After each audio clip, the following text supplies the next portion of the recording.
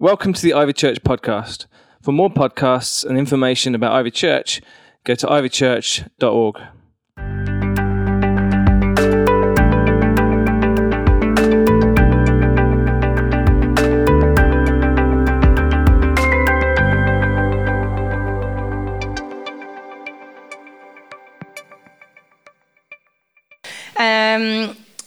Let's start at the beginning. So hands up who's heard of Psalm 23 before, even if you hadn't. Great.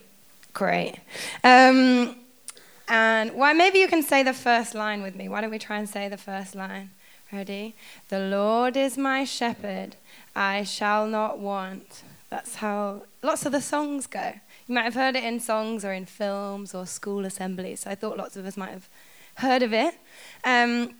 But I also actually wondered, I feel like it's quite a significant psalm as well. Like, I wonder if many of you have stories of God speaking to you through this psalm as well. Do you have any significant moments of your life or faith where God's spoken to you through this psalm? Can I have another hands up for that? Have you had any moments where Psalm 23 has been like your go-to as well? Okay, that's good. There's quite a lot of us. So that's not like a Christian test to see who knows the Bible best. It's just, this psalm is so rich and full of meaning, and it really does speak into our lives and who God wants to be for us. So I just wanted to highlight that a bit. But we're going to do an exercise to start. Not like a exercise, but like, like a reflection exercise on this psalm to get us ready to journey with God on this. So if you're not comfy, just get comfy. If you want to kneel down or stand up, do that. But it might help to close your eyes and ask yourself, what do I lack?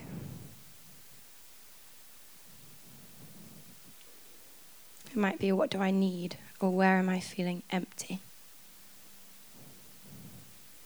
But what do I lack?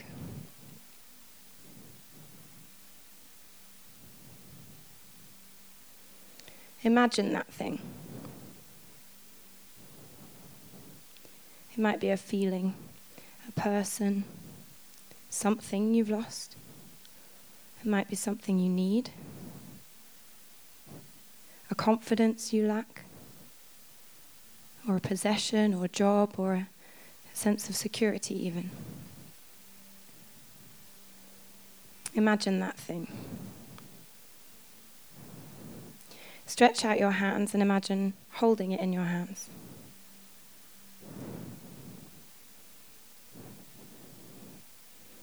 Jesus is standing in front of you. He has kind eyes.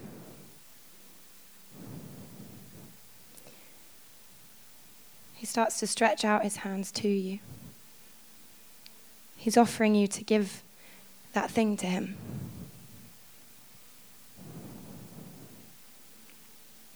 And as he reaches his hands out, he says, I am your shepherd. You lack nothing. I let you lie down in green pastures. I lead you beside still waters. I refresh your soul. I guide you along the right paths for my name's sake. Even though you walk through the darkest valley, you will fear no evil. For I am with you. My rod and my staff comfort you. I prepare a table before you in the presence of your enemies. I anoint your head with oil. Your cup overflows. Surely my goodness and love will follow you all the days of your life, and you will dwell in the house of the Lord forever.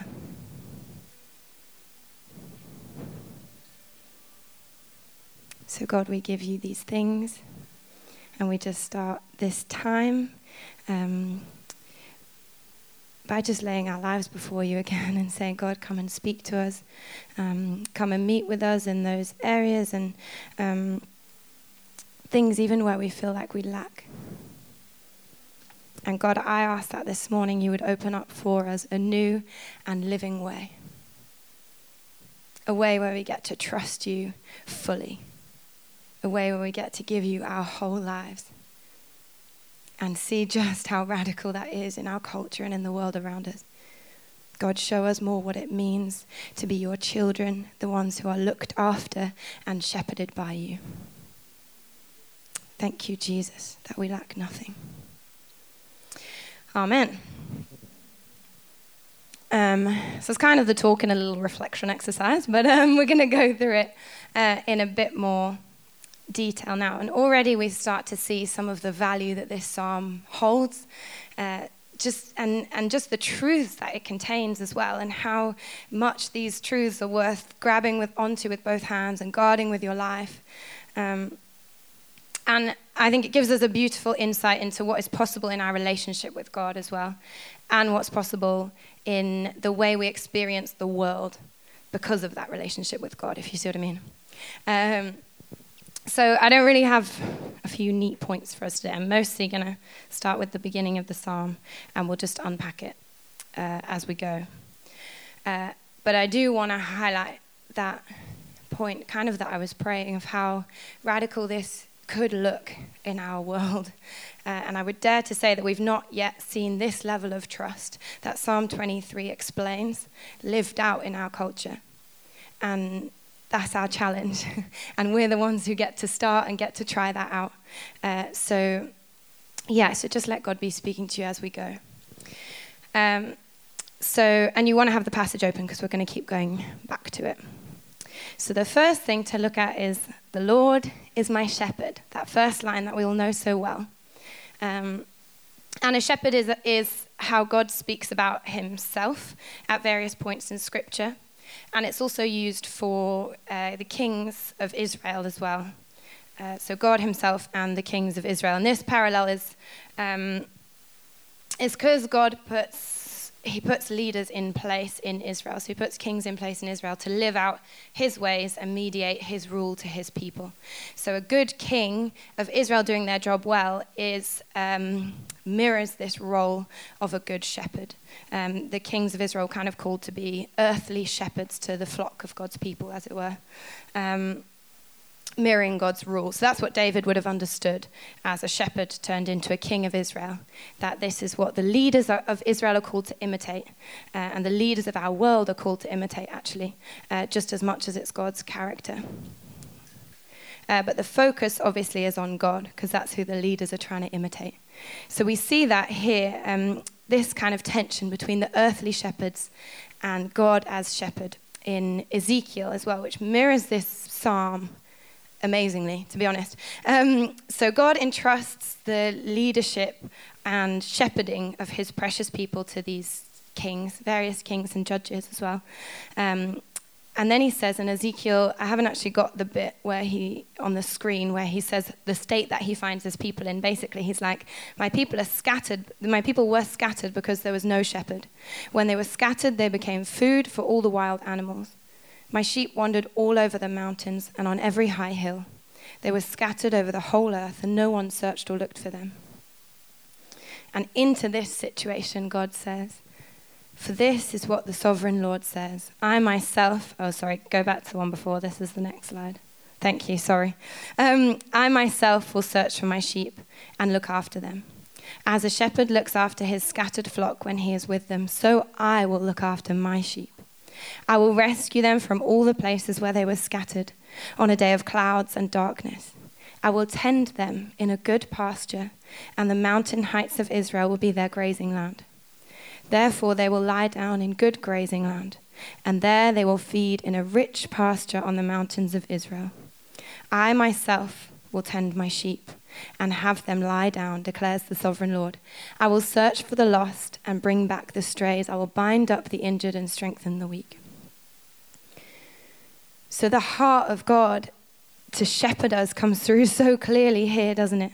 That even when the leaders fail and the systems of the world and the people who were supposed to be, who were intended to care for us, leave us scattered and lost, God himself will shepherd us.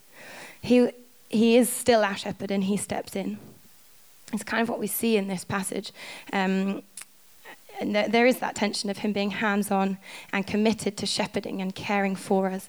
And yet there also being people whose job that is on the earth.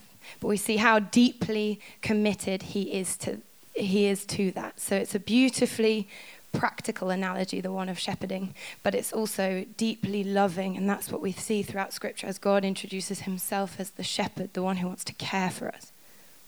So we see that even if we just do, so that is the next slide where I've done this is just a quick little word study of this passage, just picking out the verbs that where God is saying he's going to do something.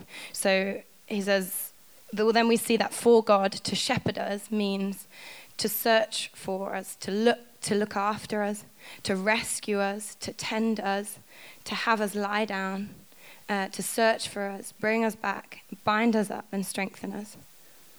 And then beyond the verbs, there's those things he promises about providing a good grazing land and a rich pasture as well.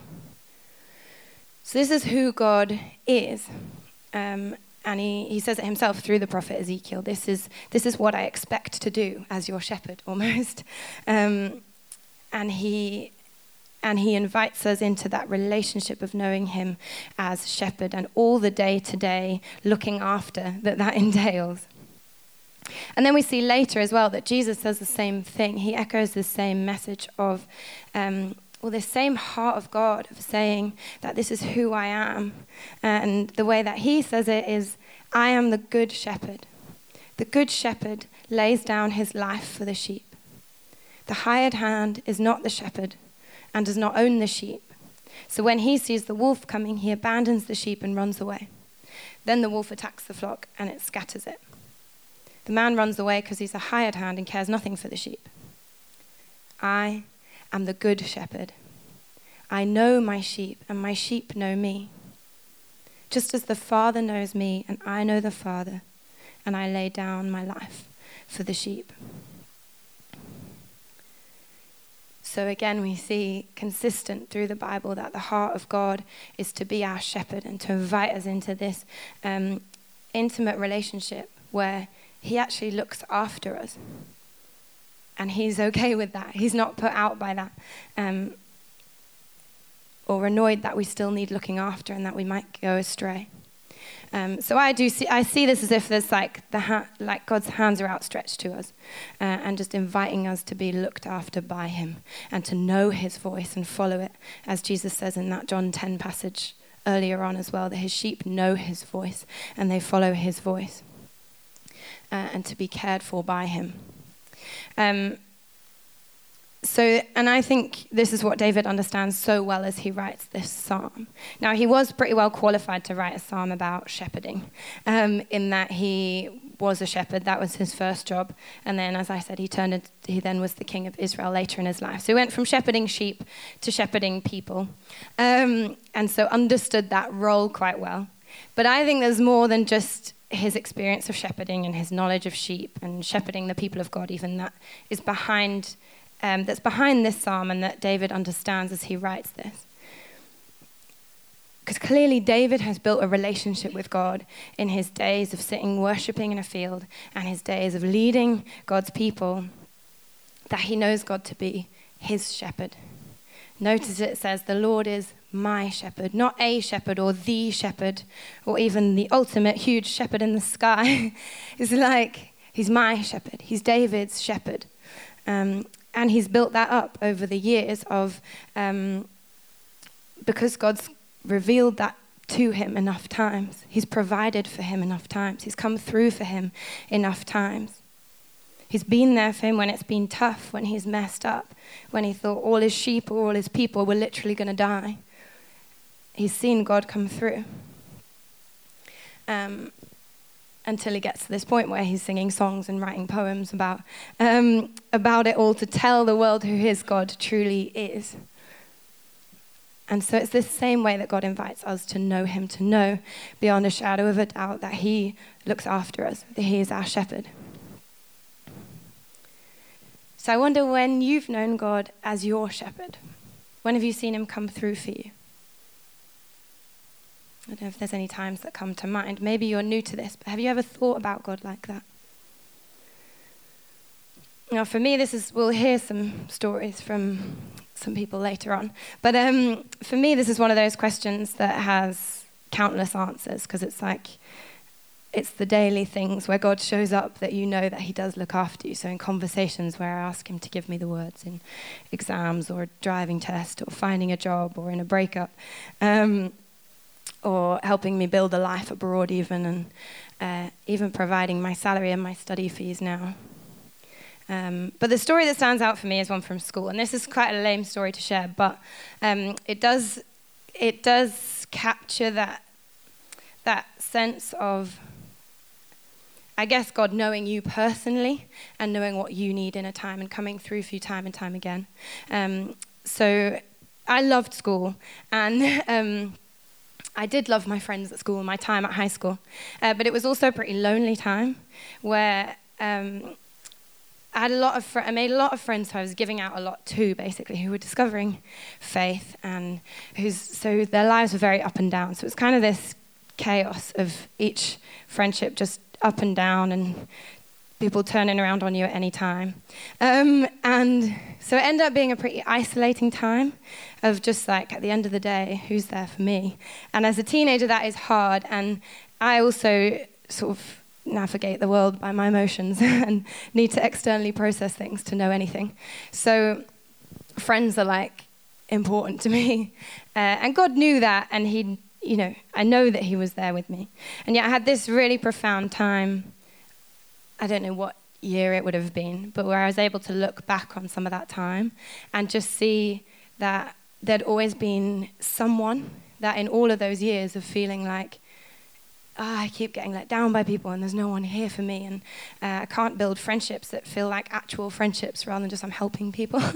And then, and looking back, it was like there was always someone, even if it was a different person each time and that rotated around.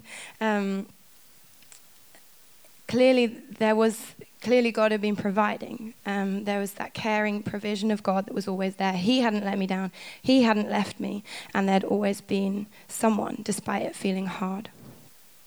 So I share that just to paint a bit of a picture of that trust building up, and the trust that David is describing in this psalm of knowing God as his shepherd who knows what he needs and comes through for him consistently. So that's the first thing I wanted to explore, is God being our shepherd, and what that means and what God means by that is who he is. It's not, and yes, it's a metaphor, all of it is, but it is also something he can't help but do. He wants to look after us. And so then David adds this next radical line where he says, "The Lord is my shepherd, I lack nothing." And in some translations, and I guess it's the more traditional translations, will say, "I shall not want." What the Hebrew is really trying to say there is, "I lack nothing," which is actually the NIV translation, so it's not that rogue. But I love how he puts it like a conclusion. It's like an obvious resulting factor, as if there was a therefore. Like, the Lord is my shepherd, therefore I lack nothing. Have you ever heard anyone say that in your life? Has anyone turned to you and said, "Oh yeah, I don't need anything. I lack nothing. I'm content"? It's not something that our world ever lets us think. Nothing in our world wants us to believe this or think this at any moment in a day. If you haven't chosen to stand for something that says, "I lack nothing because God is everything I need," everything else in the world will tell you the opposite and say, "No, but you need this, and what about this new thing? And really you needed to back up one of those, because what if that one breaks?" And that's kind of material, but it goes a lot deeper than that. And what about this relationship you don't have? And what about this sense of confidence that you don't have as well? But God gives us a totally different dialogue that says, "I am your shepherd. You lack nothing.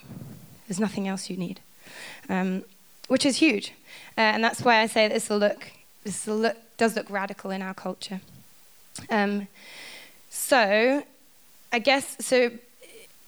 But it's not just a comforting truth. There's a day-to-day practical reality in this. So that's what I want to unpack by going through the rest of the psalm. So, because this is kind of how it feels like That's the sort of title of the psalm. And then the rest of it unpacks how and why that's true, in a sense. So David says, "The Lord is my shepherd, I lack nothing. He makes me lie down in green pastures. He leads me beside quiet waters. He refreshes my soul. He guides me along the right paths for his name's sake. Even though I walk through the darkest valley, I will fear no evil, for you are with me. Your rod and your staff, they comfort me." So it's worth interjecting at this point just to give us a little more understanding of the life of an ancient Palestinian sheep that this psalm is describing. And what's actually going on here between the sheep and the shepherd, because just searching through commentaries and things, I found some amazing things which blow this wide open. So first, it's worth knowing that shepherding and goat herding were like one of the major occupations of Palestine throughout its history. So as David's writing this, it's not just him who understands what this means. His world understands what this means. So this is just quoted from the commentary. So ancient shepherds walked in front of their flocks, and a flock knew its shepherd's voice and would follow only him. Often for protection, flocks were lodged together at night and separated in the morning when the shepherd called their sheep by name. They provided their flocks with water and food. They knew each sheep and lamb, and when one was lost, they went out to find it. Small lambs, unable to keep up with the flock, were often carried next to a shepherd's chest inside the fold of his outer garment. And the shepherd also protected his flock, risking his life if necessary, which we know is true of David's life as well, actually, because it says there's a bit in 1 Samuel 17 where he's telling Saul about, it's not a resume of his time shepherding, but he's proving why he has the courage to face Goliath. And he's saying, when a lion or bear came and carried off a sheep from the flock, I went after it, struck it, and rescued the sheep from its mouth. When it turned on me, I seized it by its hair, struck it, and killed it.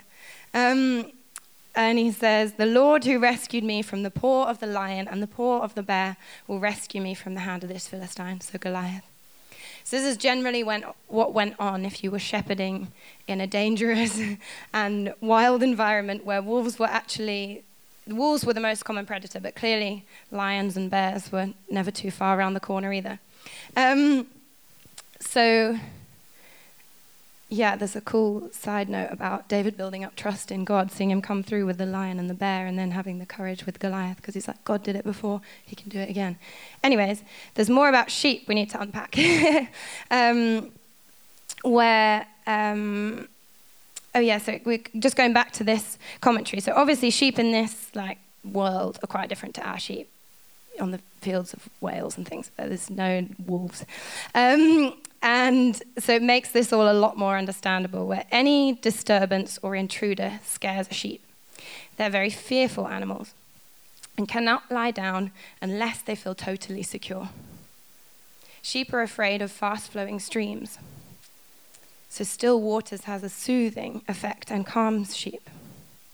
And ancient shepherds used the rod and staff to rescue, protect, and guide the sheep. So applying this to the passage, we get a whole new understanding of what David is really saying here about who God is to him.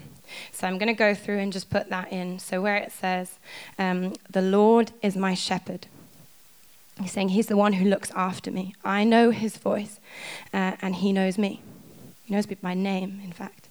I lack nothing. He makes me lie down in green pastures, so he makes me feel totally safe and secure in his abundant provision for me. He leads me beside quiet waters, so he gives me peace amongst all the things in my environment that could frighten me or make me anxious. God knows how to give me peace. He refreshes my soul. He guides me along the right paths for his name's sake. So even though I don't know where I'm going, I follow his voice. And again, in the context of a sheep, this makes more sense, because a shepherd doesn't expect the sheep to know what's around the corner or to know the terrain ahead or right from wrong by itself. That's why the shepherd is there. His job is to guide and to pick you up like a small lamb when you're getting behind and you don't have the strength to carry on. It's what a shepherd does. So even though I walk through the darkest valley, through trial or hardship or death, I will fear no evil. There's no need to fear, for you are with me. Your rod to protect and your staff to guide, they comfort me. I can find comfort no matter how dark my situation, because I know you stand over me, protecting me, rescuing me, guiding me to safety, and guiding me on. It's what you do.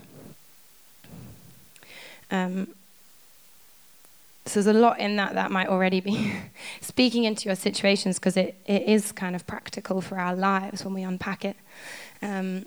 But I actually learnt this psalm a couple of years ago to read it at my granddad's funeral. And I found it a really profound experience of basically drinking in these truths and the peace of these truths as well when I needed them.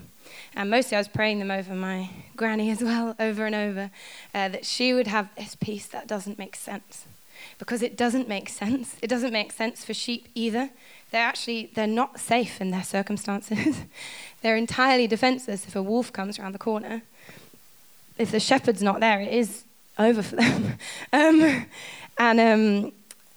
Helen was saying, even if they fall on their backs, then they're like, they can't get up by themselves. Anyways, and they're defenseless if they lose their way and get lost by themselves. And this is how it often feels. It can feel like we're defenseless in life, defenseless in loss, because we realize we can't control anything. We can't bring a person back. We can't make ourselves happy.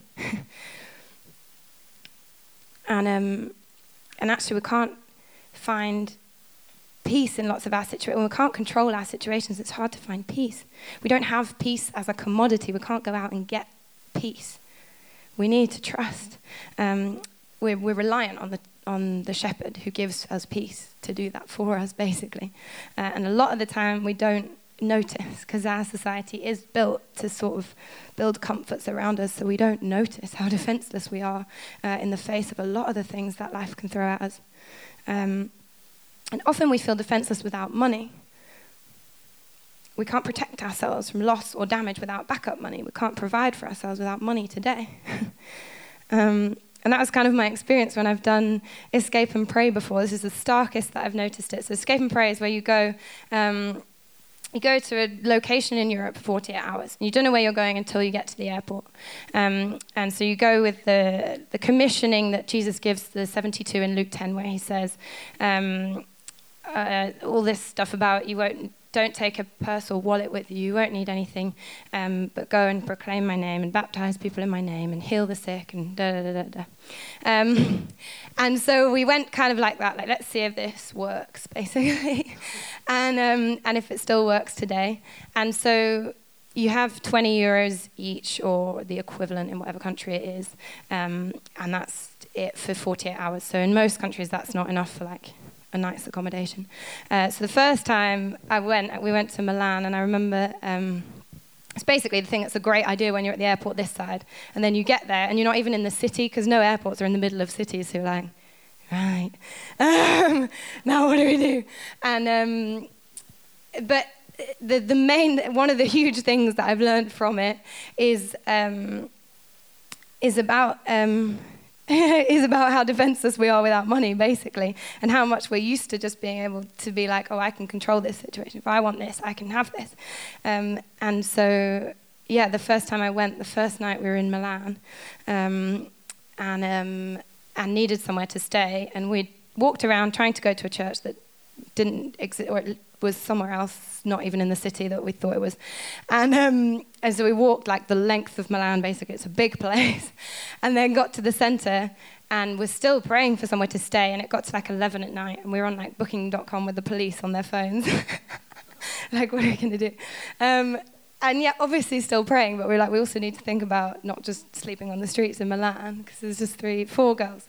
And then basically the point is of how vulnerable you feel without being able, when it's literally God's provision or it's nothing. So that's what we're aware of in this situation. And also how rarely you are in that situation. In our day and age, that it's God's provision or nothing. And so he did come through in the end, and there was amazing,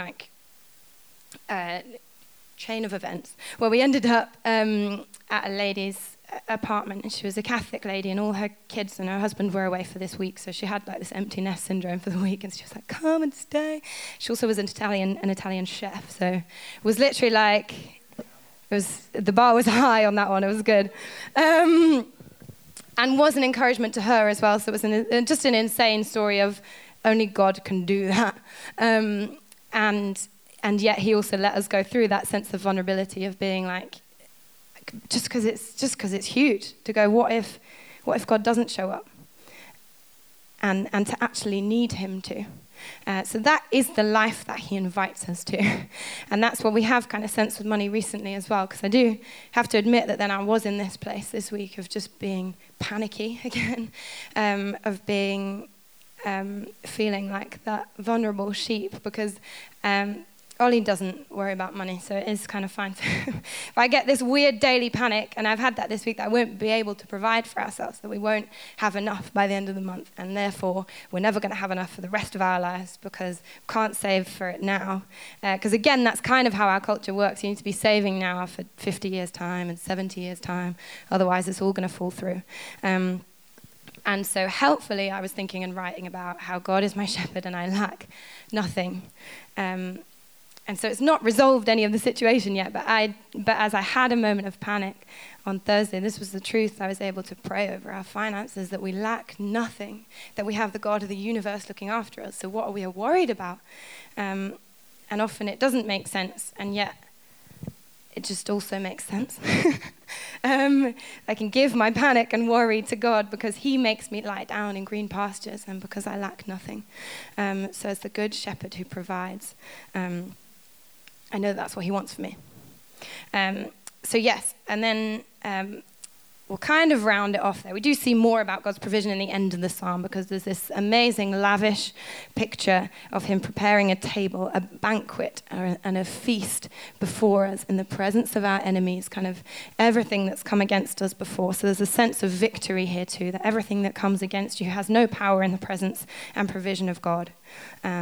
And that actually he prepares this feast and this banquet where your cup is overflowing. He doesn't want you to leave. He wants you to stay there. And there's this sense of being a lavish host. And yes, it changes, I should say as well, the imagery changes a bit from being a sheep and a shepherd to being a king and a servant in this bit. But we did talk about that parallel a bit, where a shepherd is a king and vice versa.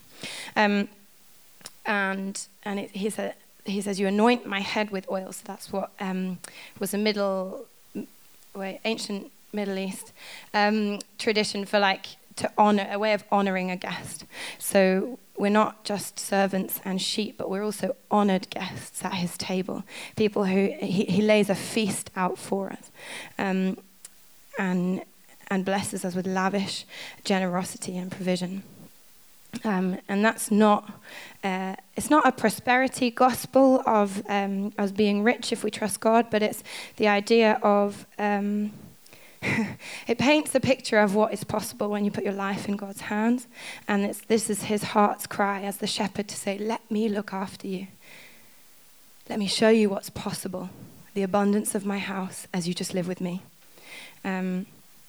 And so this is my last little rounding off bit. So the psalm finishes on this beautiful phrase, and I will dwell in the house of the Lord forever. Well, surely your goodness and love will follow me all the days of my life, and I will dwell in the house of the Lord forever. So in the French translation that I use sometimes, it says it slightly differently, where it says, I will come back to the house of God as long as I live. So this forever does have that dual meaning of an invitation to know God the King and to be in his presence forever and the other side of this life, but also to know him now in a way that we can come and go from his house as we like and as long as we live. So we're always welcome to enter into his presence, to feast with him, to come in and know more and more of the abundance that he has for us. That's the idea, rather than him being like, don't stay. It's the idea of this is a place where you are welcome, and there's no end to what you will see as you keep coming into my presence. And so Revelation speaks of this forever again. And I love this verse, which we will have on the screen. This forever in the house of God like this. And this is our hope, that the God who promises to look after us and be our shepherd and says this consistently throughout the Bible, then at the end of time, this is his hope. This is what he's waiting for, that never again will they hunger.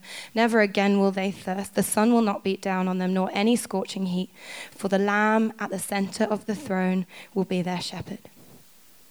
He will lead them to springs of living water, and God will wipe every tear away wipe away every tear from their eyes. This is our God. This is who we get to know. This is the God who's saying, come and go, come to my house, come into my house and my presence anytime you like. There's an abundance here. There's enough for you. He's the God who's saying, I expect to look after you every day of your life. It's not annoying for me when you need my help. I expect to be the one who is shepherding you. That's what I'm inviting you to. So of course, this is a God who can look after us now, today, this week. Those things that we feel like we lack, that we've started to give over to him. He can look after us in those things. So that's the invitation for us today, is to trust him deeply with our whole lives, because he promises to be our shepherd and to look after us in every way, every possible way. So that might seem quite daunting, but it's likely to start with a small step for you today. What's the next step for you in this? In what situations is God actually inviting you to know him as your shepherd today? What's the next step to take? So we'll give you time to reflect on these questions in a minute. And there's more questions that unpack that. Could we just go back so they don't distract for now, Johnny? Sorry. We'll leave it on Revelation's a good place to end. First, we have a couple of stories. I thought it'd be good to finish with a couple of stories from our community of how God is already caring for us. And hopefully this will build our faith more to see God come through as our shepherd in our lives as well. Then you'll get your space to reflect and we'll pray together after that. So Luke and Mars and Andrew had said they would share, if you're up for coming up now. Oh, Mars is there, that's fine. Hey. So they were just going to answer the question that I asked rhetorically earlier. When have you known God as your shepherd? And when have you seen him come through for you? Are you ready? Go ahead. Okay, so this is it's quite easy for me because I'll share basically it's my testimony. So I've lived without God and lived with God. So I've only been a Christian for 2.5 years. I did Alpha in January 2016. And life before God was my shepherd, I was having up to 4 or 5 panic attacks a day. Life just became so dark and scary. I was at the end of my tether and I tried everything, but then I finally did Alpha in 2016. And, well, I'm here today. I work for Ivy. It completely changed my life. And so I still get really anxious about stuff. Coming up here to the front, as soon as Joe asked me, I was like, oh no, I can't do it. I just panic. But the first line and what Joe said to us, when she was asking us what would we ask from Jesus? For me, it's confidence to be able to do this well. So the Lord is my shepherd. I lack nothing. I can come up here and share, even though I'm really panicky. God still loves me. But since doing Alpha in 2016, I haven't. So we had the Holy Spirit Day, and I prayed for peace. I was like, Jesus, I just want to know this peace which everyone's talking about. And since that day, 2.5 years later, I've not had a single panic attack, which is yeah. For me, that's like inconceivable to even imagine. Like, ask Laura how dark life was before that. And since then, and just want to finish with what Joe finished with is, surely your goodness and love will follow me for all the days of my life. And that is, since entering that relationship with God, knowing that he's my shepherd, is just that love, that peace has followed me for all the days, and long it may continue. Yeah. Yes, it will. Thanks, Luke. That was so good. Great. See you guys. Good. Our story is a little bit different, but about 10 years ago, we felt God say to us He wanted us to upgrade and gave us a vision that to have a house where people could just come and be prayed for, a house where people could come if they needed a place to stay, and just to be a community hub where people could actually just come and have a time of relaxation.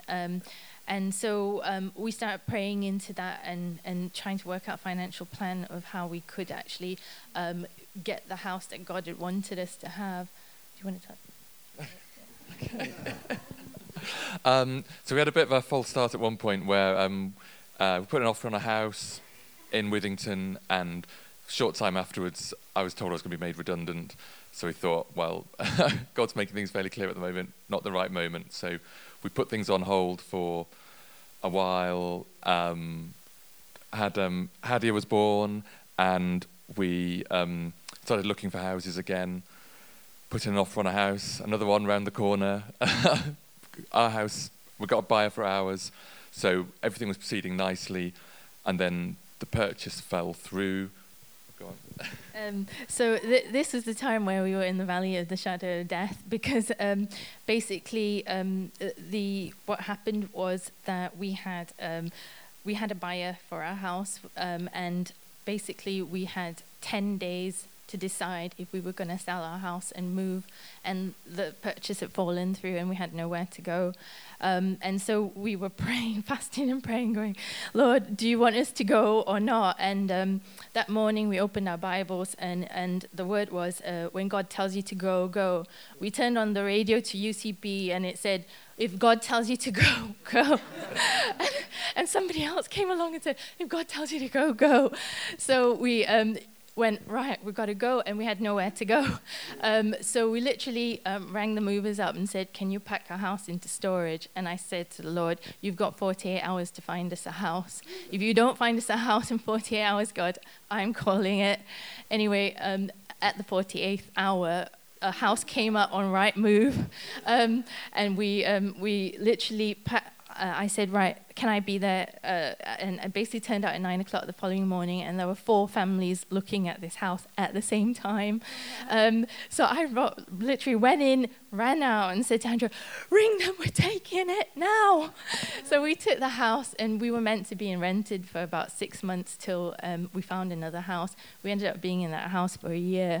But as a result, we had an amazing relationship with an Egyptian family next door who had moved to the UK, and by the end of that year they said to us, we want you to know that you are now family to us and that you've shown us Jesus. They didn't accept Christ, but they really realized Jesus was real. And then basically, sorry, I've taken That's all right, go on. And then basically we were told by someone from Ivy, would you think about this house? And I just kind of poo-pooed it and laughed, because I said, there is no way I'm taking on a building project, given that we both work full-time and we had a 5-year-old. But anyway, we were praying about it, and God kept saying, go back to Withington, go back to Withington.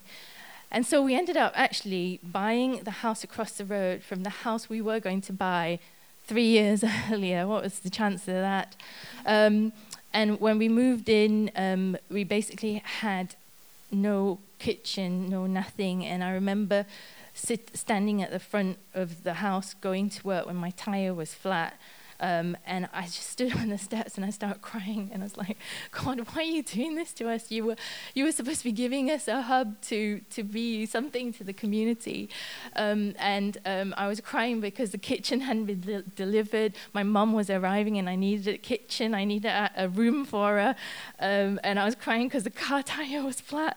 And I remember looking out to the sky saying, God, turn up now.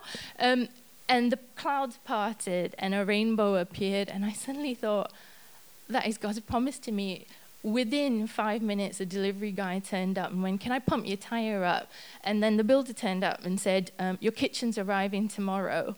And to cut a long story short, yesterday we had, for the 2nd year running, an annual neighborhood barbecue. We had 67 people come. And my mum was able to minister to someone whose dad had just died. And it's amazing because we know God's starting a legacy in the area, and people know that we're Christians. So God's doing something. So good. Thanks, guys. Woo.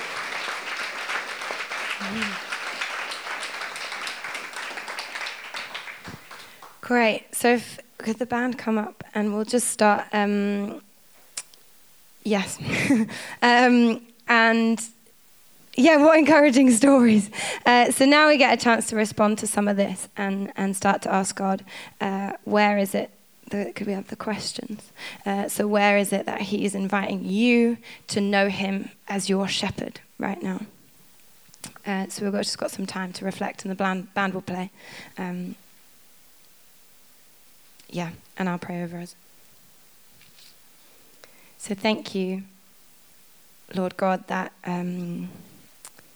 you're a God of abundance. Thank you that you're eternal, that everything in this world belongs to you. And Holy Spirit, we just invite you. We invite you to take your place in our hearts and in our lives now. Would you speak to us? We know that you're already here. We ask that we'd know your manifest presence now, and would you speak to us, oh God? Show us how we can trust you, and would you just be putting your finger on those things in our lives where you're saying more is possible here. There's more for you here if you can give this to me. Help us to trust you, Jesus. In your name I pray. Amen. Thanks for listening. For more podcasts, go to ivychurch.org/media.